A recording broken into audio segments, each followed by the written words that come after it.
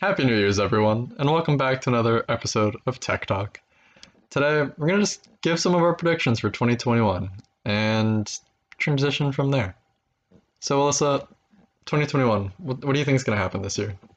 Well, I feel like there's a long list of things I can give you about things that I think will happen, slash just continuing on prior trends. But I think the biggest thing that's going to happen in 2021 is going to be the rise of data analytics on human behavior, as opposed to what I was accustomed to, slash you were accustomed to, slash many individuals were accustomed to prior to COVID, which was, you're sitting in a room with an associate, with a client across from you, and you're reading their physical characteristics of their behavior.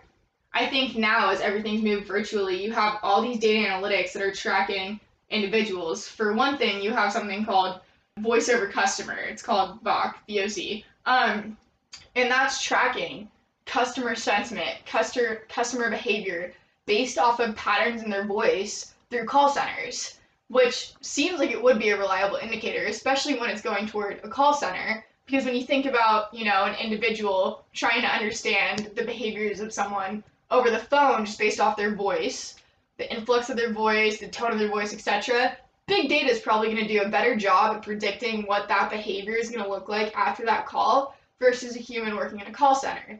And you've seen the rise in calls towards call centers, towards customer service, et cetera, in businesses.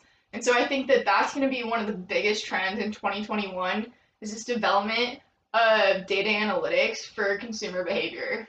So, in 2021, I think cloud computing will be more prevalent than it is currently. It's already pretty popular, and for a while, it had been set to change how we do things functionally, as well as just make things more available all the time. And it's just the ability to host things on the internet at multiple locations rather than just one. And I'm not too technically advanced to explain how it all works, but it's just essentially saying that different computers all around the world are hosting it more often than just having one central server hosting, let's say a website perchance. And it's changing a lot of things just at a fundamental level as well, with how our computers are communicating with each other as well as with our phones. Microsoft, Apple, Google, they all had projects working into cloud computing. And Microsoft, I think, is trying to make cloud computing for playing video games, which is pretty cool. Same thing with Google. But I think that's going to be more popular with just a ton of things in general. And I don't know where else it could fundamentally change an industry.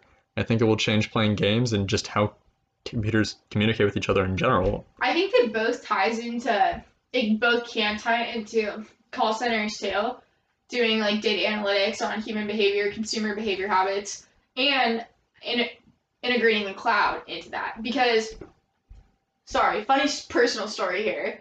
I called the DMV the other day because I'm going to say my wallet was stolen. That might not be true. I might have just lost it. But I called the DMV to try to get a duplicate license because I was ineligible to request one online. Couldn't tell you why. I don't have any convictions. It's probably just because you're young. Yeah, couldn't tell you the reason. But I called the DMV. I was on hold for 4 hours. 4 hours to ask this woman why I was unable to apply online. The response, I don't know. And then I was saying, can I make an appointment to come in? No. So that was a little sticky. But the fact that I had to wait 4 hours, and I've called multiple other services, I have a different website for a nonprofit, and I called GoDaddy. That took me 2 hours on hold. It's all of these call centers are being overloaded. And I think part of that is because it's a singular location for accepting those calls. And so from things I've read, it seems that there's going to be a transition to cloud in that space as well, because they need multiple sources to intercept these calls, because they don't have enough capacity with the current bandwidth that they're using to intercept the number and the volume of calls that they're getting right now, especially amidst COVID, when people can't walk into a store and ask these questions. So, data analytics involving customers listening to their sentiment of you talking to the operator, right? Yeah, that's part of it. I think there'll be the transition to the cloud in that space and also analytics in terms of not necessarily consumer, but any individual over the phone contacting a call center doesn't necessarily need to be a consumer, but just to understand the behavior of humans over a virtual mechanism, whether it's over Zoom, which granted you could have like analyze bodily movements as well if it were visual, but over Zoom, over call centers for like service oriented businesses, anything. I think that people are going to see a move to cloud to support the volume, and I think they're also going to see this data analytics on human behavior. Okay, that makes more sense. I agree. I think more and more people are gonna be staying online or doing stuff online because people don't want to meet. Or if they do, then I mean, personally, I would yeah. love to meet humans in real Oh, life, I love but to too. Um, I think there will be a lot more infrastructure for setting up, analyzing the consumer or analyzing just human behavior, as you said, in terms of a website or, yeah, we'll say in terms of a website, they'll probably implement more into how long are people staying on pages. I know Google, the browser, does that, Google Chrome, but like websites themselves, they'll get better at keeping track of where consumers are staying, what are they reading. Depending on what business you're in, you will track different metrics if they're interacting with this part of your site or not. And at a very like small business level, that will probably be used more. Or I feel like the higher the tier of the company, they've already implemented this to some extent, if not developed, will develop more infrastructure to do it more. Because we are shifting online, there's more ways to draw on data, to collect data. It's always about how you collect it, what are you tracking, and I think it's going to come into play more. I think there's just going to be more ways to keep track of data. I think it's going to become increasingly less expensive, that kind of web traffic data analytics. I know that the first company that was really in the digital analytics website trafficking patterns was a company called Web Trends that I think was founded in the early 1990s.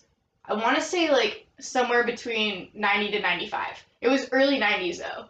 Um, and if you think about that like lifespan, it's been almost 25 plus years since that kind of technology has been available, that kind of AI has been available.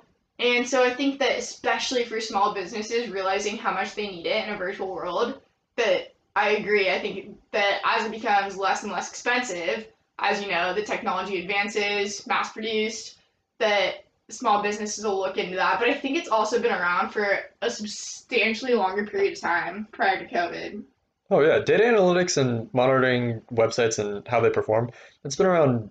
I'm gonna say for a long time. I don't know when exactly, but at least for a while.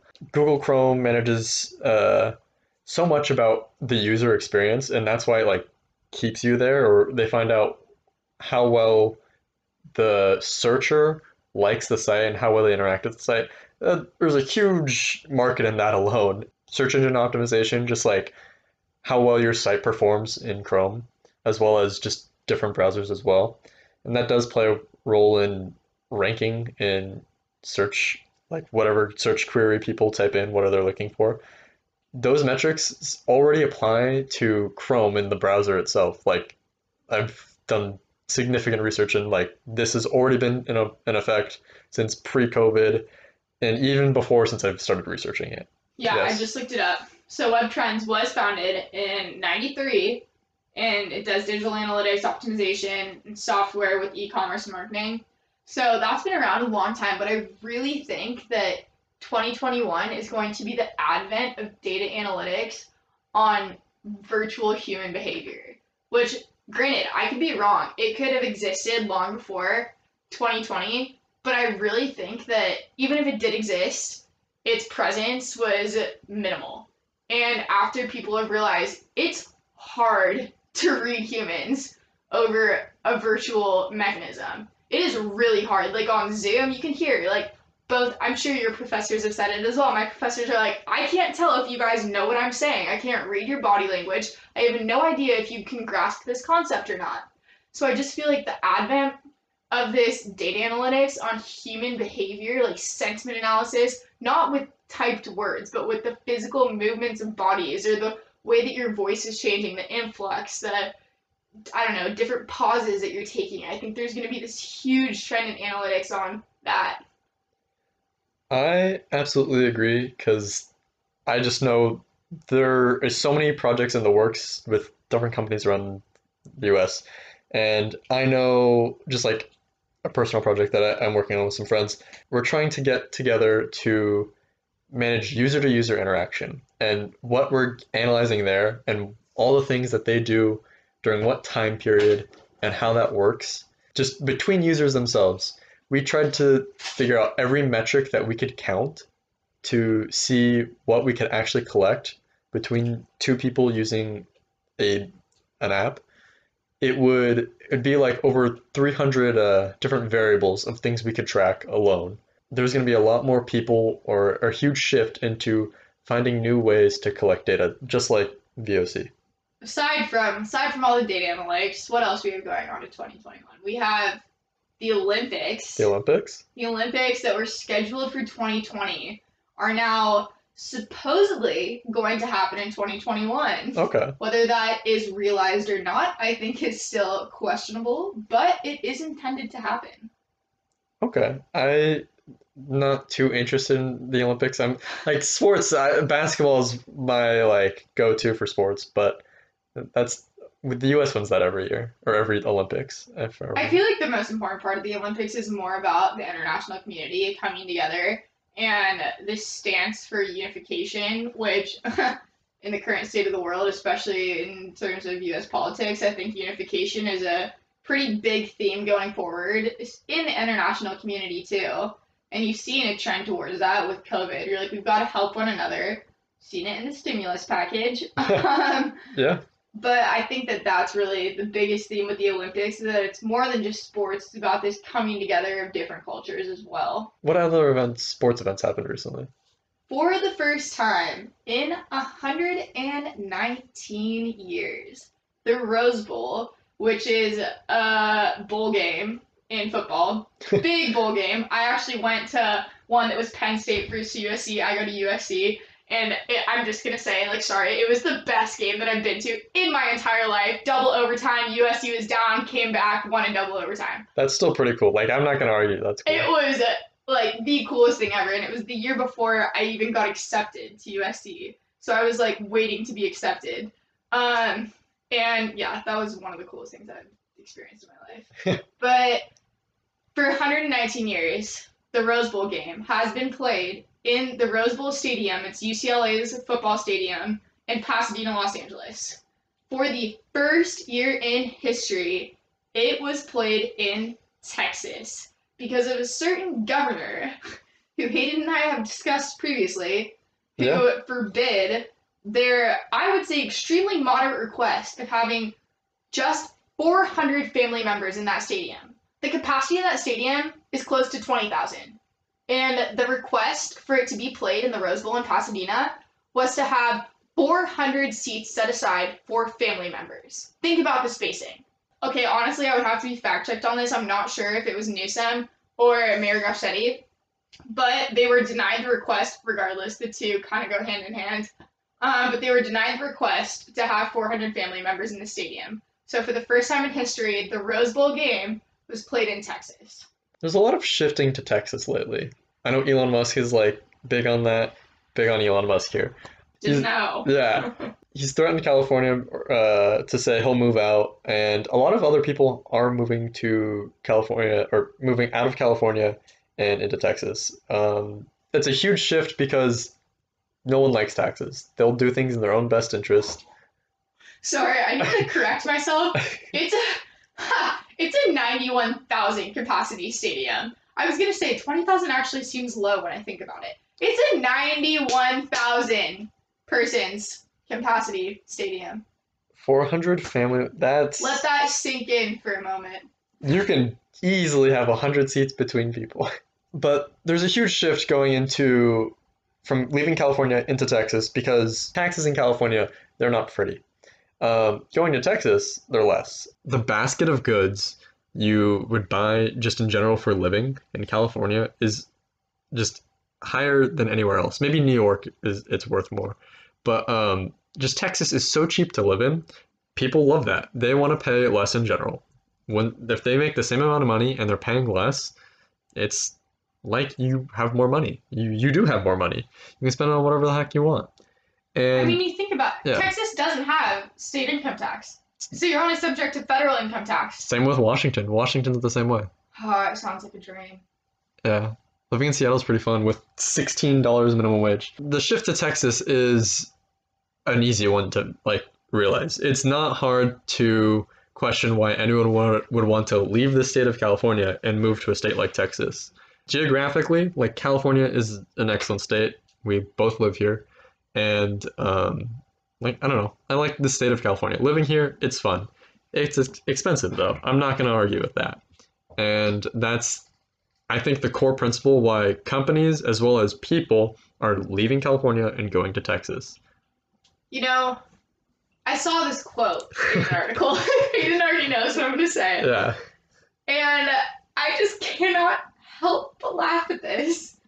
It's a good one. So Governor Newsom was quoted.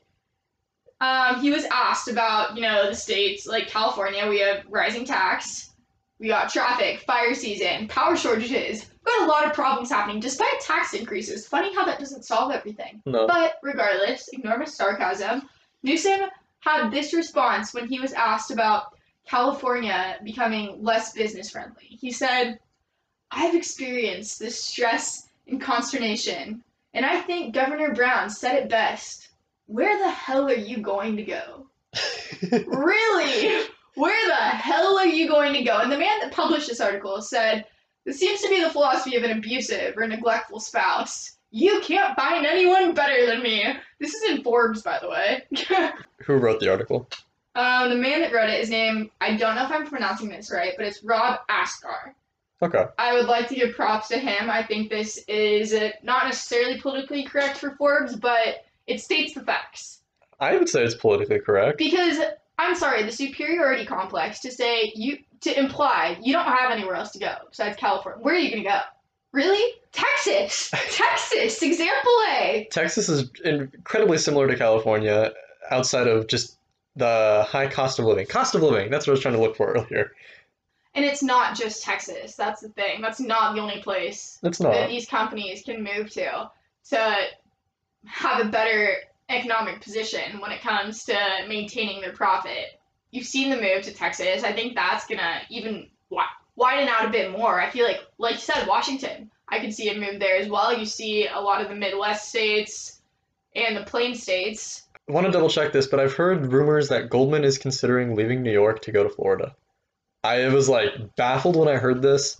I think Bloomberg reported it. Oh, it's their asset management operations. So I believe that they would keep their investment banking division headquartered in New York, but shift their asset management operations That to makes sense. Florida. But I still feel I can't talk on this because I don't know how having different, or if they even are classified as different subsidiaries under Goldman, but I don't know how having different divisions in separate states would differentiate the state income taxes.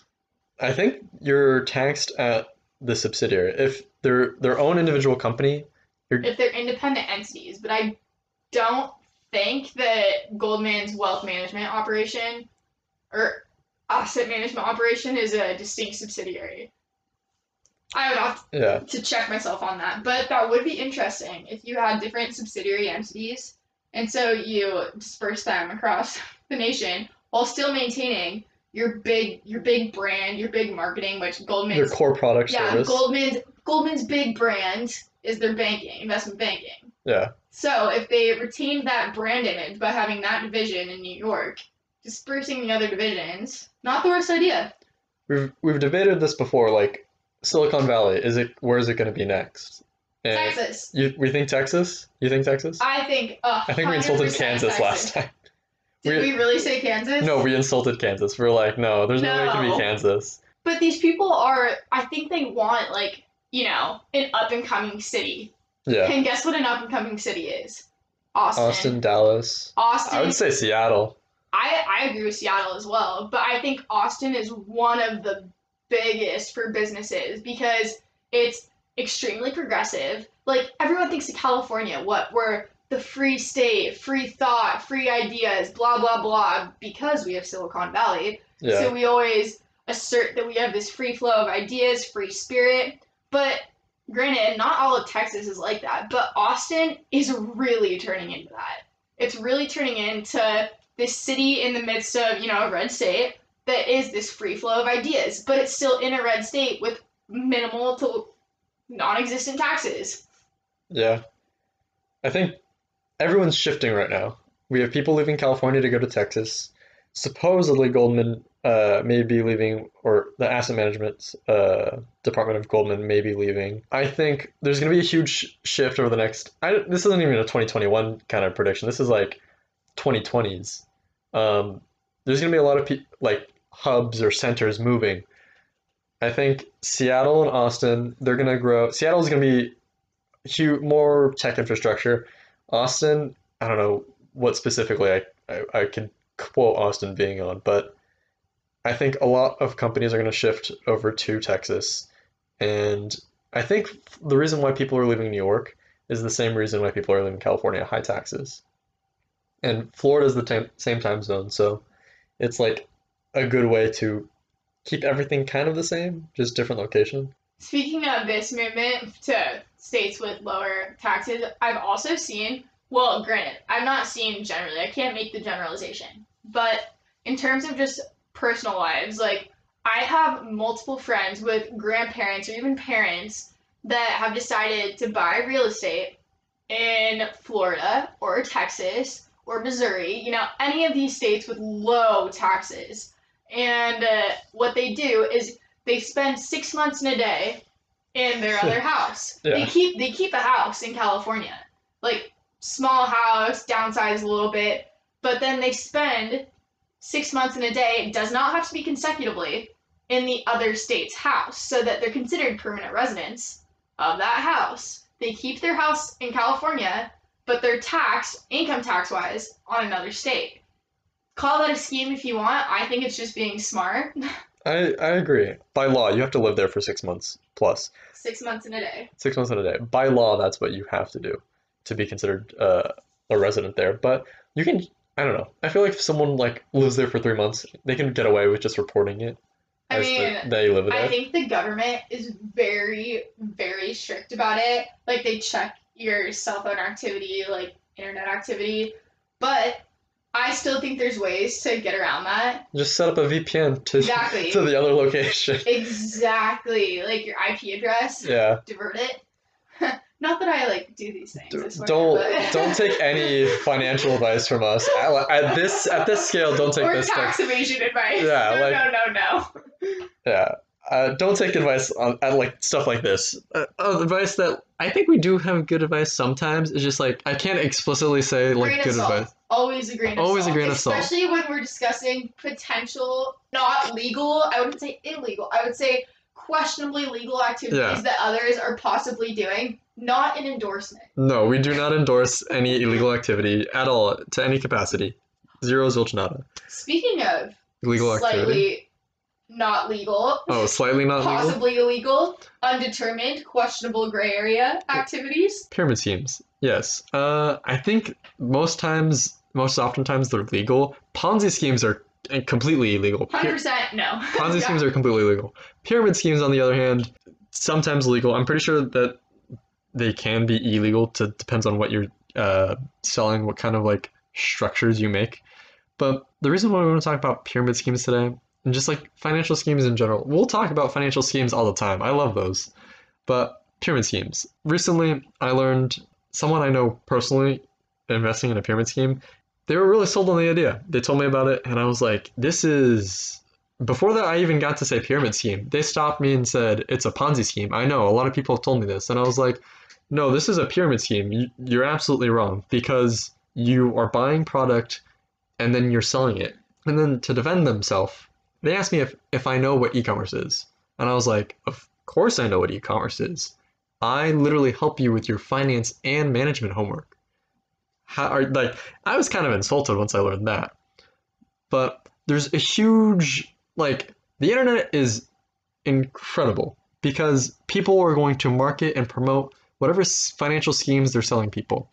And I've this is only one person recently that I've known bought into a pyramid scheme and they claim to have started to make some money. I don't think you should trust people on the internet, and that includes us right now. Don't buy anything from people on the internet, whether it be with actual money or buy into a system of beliefs psychologically. That's why I say you can listen to some of our financial advice. Sometimes it's pretty good. A good financial advice that I would like to give right now: do not buy anything people try to push on the internet, unless And recruit you and to recruit push you. it on other people. I mean, I think pyramid schemes are so tricky to identify because I've been reading articles as well, and like there has been one that's very prominent this year. It's called Blessing Loom, and honestly, I still am not aware of what the freaking product is, but I think that's where a pyramid scheme becomes a pyramid scheme, is where it's not, or it's minimally about the product or service, and it becomes entirely about recruiting people to make money. So I think in essence, it's the amount of money these marketers, etc., are making. The money they're making is not coming from selling products. Like the company's not making money. The company, quote unquote, is not making money selling a product or service. The money is coming from the pyramid scheme. It's not from the product or service. And I think that's what differentiates like a pyramid scheme from multi-level marketing. But I think the line is so thin, and I think that it's increased tenfold in COVID as, you know, people are losing jobs, they're working from home. They're like, what can I do to make a few extra bucks? And a lot of people, they're on social media more often in COVID, not a lot to do during the day, and they get roped into trying to make these few extra bucks. But that requires recruiting 10 more people to sell a product that may or not be legitimate. My favorite marketing phrase I've ever heard on all of these schemes. He's about to say entrepreneur. I was literally about to say Ah! when someone claims they're an entrepreneur in their life and that they have taken financial freedom of their own lives, that is my favorite thing when people say I take financial freedom in my own life. And people who sell marketing, multi-level marketing companies, they sell pyramid schemes. They try and convince you that you will have financial freedom. They say, get out of that 9 to 5. And then they say, here, you can buy some of this product and sell it to people. I love that phrase. Financial freedom? Like, absolutely. Everyone's gonna want financial freedom. What does financial freedom really mean? Just more money in your life? The ability to make decisions not restricted by money? That's how I perceive it. And it is the best way to sell anything if you're trying to convince people to buy into your scheme. That is my favorite marketing ploy. I see it all the time. I love to see it. And that's sarcasm, by the way. I hate people who self-proclaimed entrepreneurs. I hate all of that. I think it's absolute nonsense, ridiculousness. I just love all the like You do realize flashy there are words. people that self-proclaim themselves as entrepreneurs that are entrepreneurs, right? Oh yeah, there's like actually real people who are self-proclaimed entrepreneurs, and they are like, I think Go. the definition of an entrepreneur is someone that creates their own product or service. I do not think it's, and granted, that might not be the definition of an entrepreneur. I don't know what the like legal definition of an entrepreneur is, but I think that is what should classify an individual as an entrepreneur. It's you have created a service or idea or product by yourself. It's not falling victim into the trap of someone else's idea. You're not an entrepreneur. You're not creating something independently. I think that being an entrepreneur requires creating something independently of others. in reality, if I think of an entrepreneur, I think of someone as a trailblazer of business. Agree. Someone who changes the industry, changes something that actually affects people. I would say Mark Zuckerberg, Steve Jobs, Elon Musk, the like fancy names everyone throws at you on these like Instagram accounts where they say, here are Warren Buffett advice. And that's like their Instagram account. They explain like entrepreneur quotes. The people that they quote, I think those are entrepreneurs. The people who actually run those accounts, not even close. I have real beef with anyone who's a self-proclaimed entrepreneur that doesn't have functionality to back it up. They always try and sell something that they'll sell an online course, they'll teach you about drop shipping, they'll sell you beauty products so that you can sell those beauty products. Same thing with vitamins. The list goes on and on with all the things that you see on social media where they are pretending to be someone who has financial freedom, and they advise you that you can achieve the same thing if you buy into them. Okay, I think this is the biggest pyramid scheme right now that is not classified as a pyramid scheme. I don't even know if I'm pronouncing this business right because I have not given it the time of day aside from looking up whether or not it's being classified as a pyramid scheme. I think if it's saying it's not a pyramid scheme, it's that company trying to protect themselves. It's saying it is. Okay. Besides the company. It's called Monet. It's like beauty products, cosmetics, hair products, etc., etc. The amount of women that went to my high school, they all are on Instagram, TikTok, Snapchat, etc., etc., any form of social media, pushing these dang Monet products on everyone. Not because they want to sell the products, but because they want you to sign up as a VIP member and recruit more individuals. And when you look at the bulk of the money they make, they put this girl, one of the girls that I know, she has this like little calendar board where she shows every time she makes $100, like the date that she makes it. And guess what she's making that from? Not selling products. It's from recruiting people to sell products. And that is the defining trait of a pyramid scheme. And I can guarantee that the money that company is making is from people being forced to buy starter sets to recruit other people. So it's just like this long whirlwind, and the people that are recruiters, marketers, quote unquote, entrepreneurs, making this money, working on their own time, they are not making money from selling the products. They are making money from recruiting individuals. And that's where I think the line between a pyramid scheme and multi-level marketing, that's where you cross it into being a pyramid scheme. When the money that is getting put into all these people's pockets is from recruitment and not from sales. Generally, I'm the type of person who, if I meet you in life, I want you to succeed. Even if I don't meet you, I want you to succeed. I pay attention to what everyone has going on in their life. If people start making music, if they start a blog, I had the other day, I sat down for 3 hours looking at this person's blog. I hope they succeed. I want them to get an extensive career in journalism and in what they do. I hope they all do well. I'm very attentive to just about everyone I know on social media.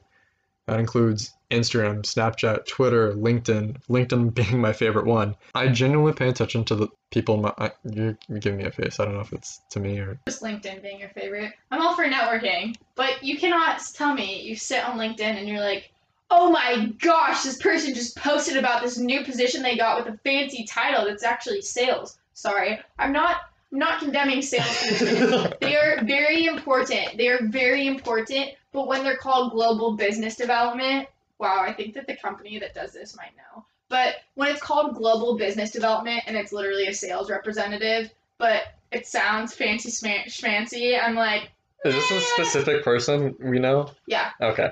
And also a large company that classifies it as global business development. I know exactly what we're talking about. Because I get you want to make people feel good about their position, but there's nothing wrong with being a sales representative. No. Why not call it what it is? I agree. Like, again, I pay attention to everything on social media. And on top of that, I pay attention to the comment section of just about everything. My ear is to the people. I'm like looping this back into keeping track of consumer behavior, how well people can do that over the phone or on Zoom, whatnot. I think because I do it just about in every part of my life, I've gotten pretty good at it. And I'm not gonna say that people aren't good at it, but I think a machine can do better than me. In general, a machine can do better than me when it processes 1 million people per hour or per 10 minutes. As an individual going into law, I uphold that there should be judges and not a computer deciding verdicts. I agree. In general, at a very general level, a machine doing my job is excellent. However, a machine giving that information to a human to then what does a human do with that? A human still makes the final say so what to do with all that information. It can analyze it, but it doesn't get to know what to do afterwards. And sure, we can develop computers to do that afterwards, but I think humans have the execution after receiving the data. And I'm executing after understanding what everyone is going on, what everyone has going on. Once I see people discussing their financial schemes and what they got going on, then I execute. Then I say financial schemes are bad. Specifically, I must be saying this because I know people listening to me being curious about a financial scheme. I may say something because I know people have that thought in their head recently. With all the information that you can collect on consumer behavior, I believe people make the final say so, not computers. So I think that's why we still have people. This is not a reason to have zero jobs and have the world run by computers. I know that's a common thing people want to do and set up an economy where we just set up, people just get $15,000 a year and then the world's run on computers and now no one works. I think my final takeaway from this, I read this book. I probably mentioned it before. I don't even know if I'm getting the title right. It's Talking to Strangers, Talking with Strangers. Actually, it's literally right there. I think we've talked about this book before. Talking to Strangers. Talking to Strangers? It's Malcolm Gladwell. Yeah. And it literally tells us how FBI agents, counterintelligence FBI agents that are trained to look at the visual cues of a human, like the tone of their voice, influx, pauses, body language. They can analyze everything after being taught for years on years on years in training about how to analyze these different bodily functions. And guess what? A computer can do that too. They can analyze every bodily function, the tone of your voice, the pauses. And these people still get it wrong. And they're probably the closest thing we have to a computer when it comes to analyzing human behavior. And they still get it wrong. So I think that there's a human component that's mixed in, an emotional component, knowing someone in the past, knowing their past behaviors. There's so many different factors that go into it that you can only really understand through human emotion and through seeing it through a subjective lens as opposed to just trying to see it through an objective lens. There's something to subjectivity that computers I don't think will ever be able to master. Nor do I think humans will ever be able to master it, but I think that humans are better at looking through a subjective lens than a computer can. Yeah.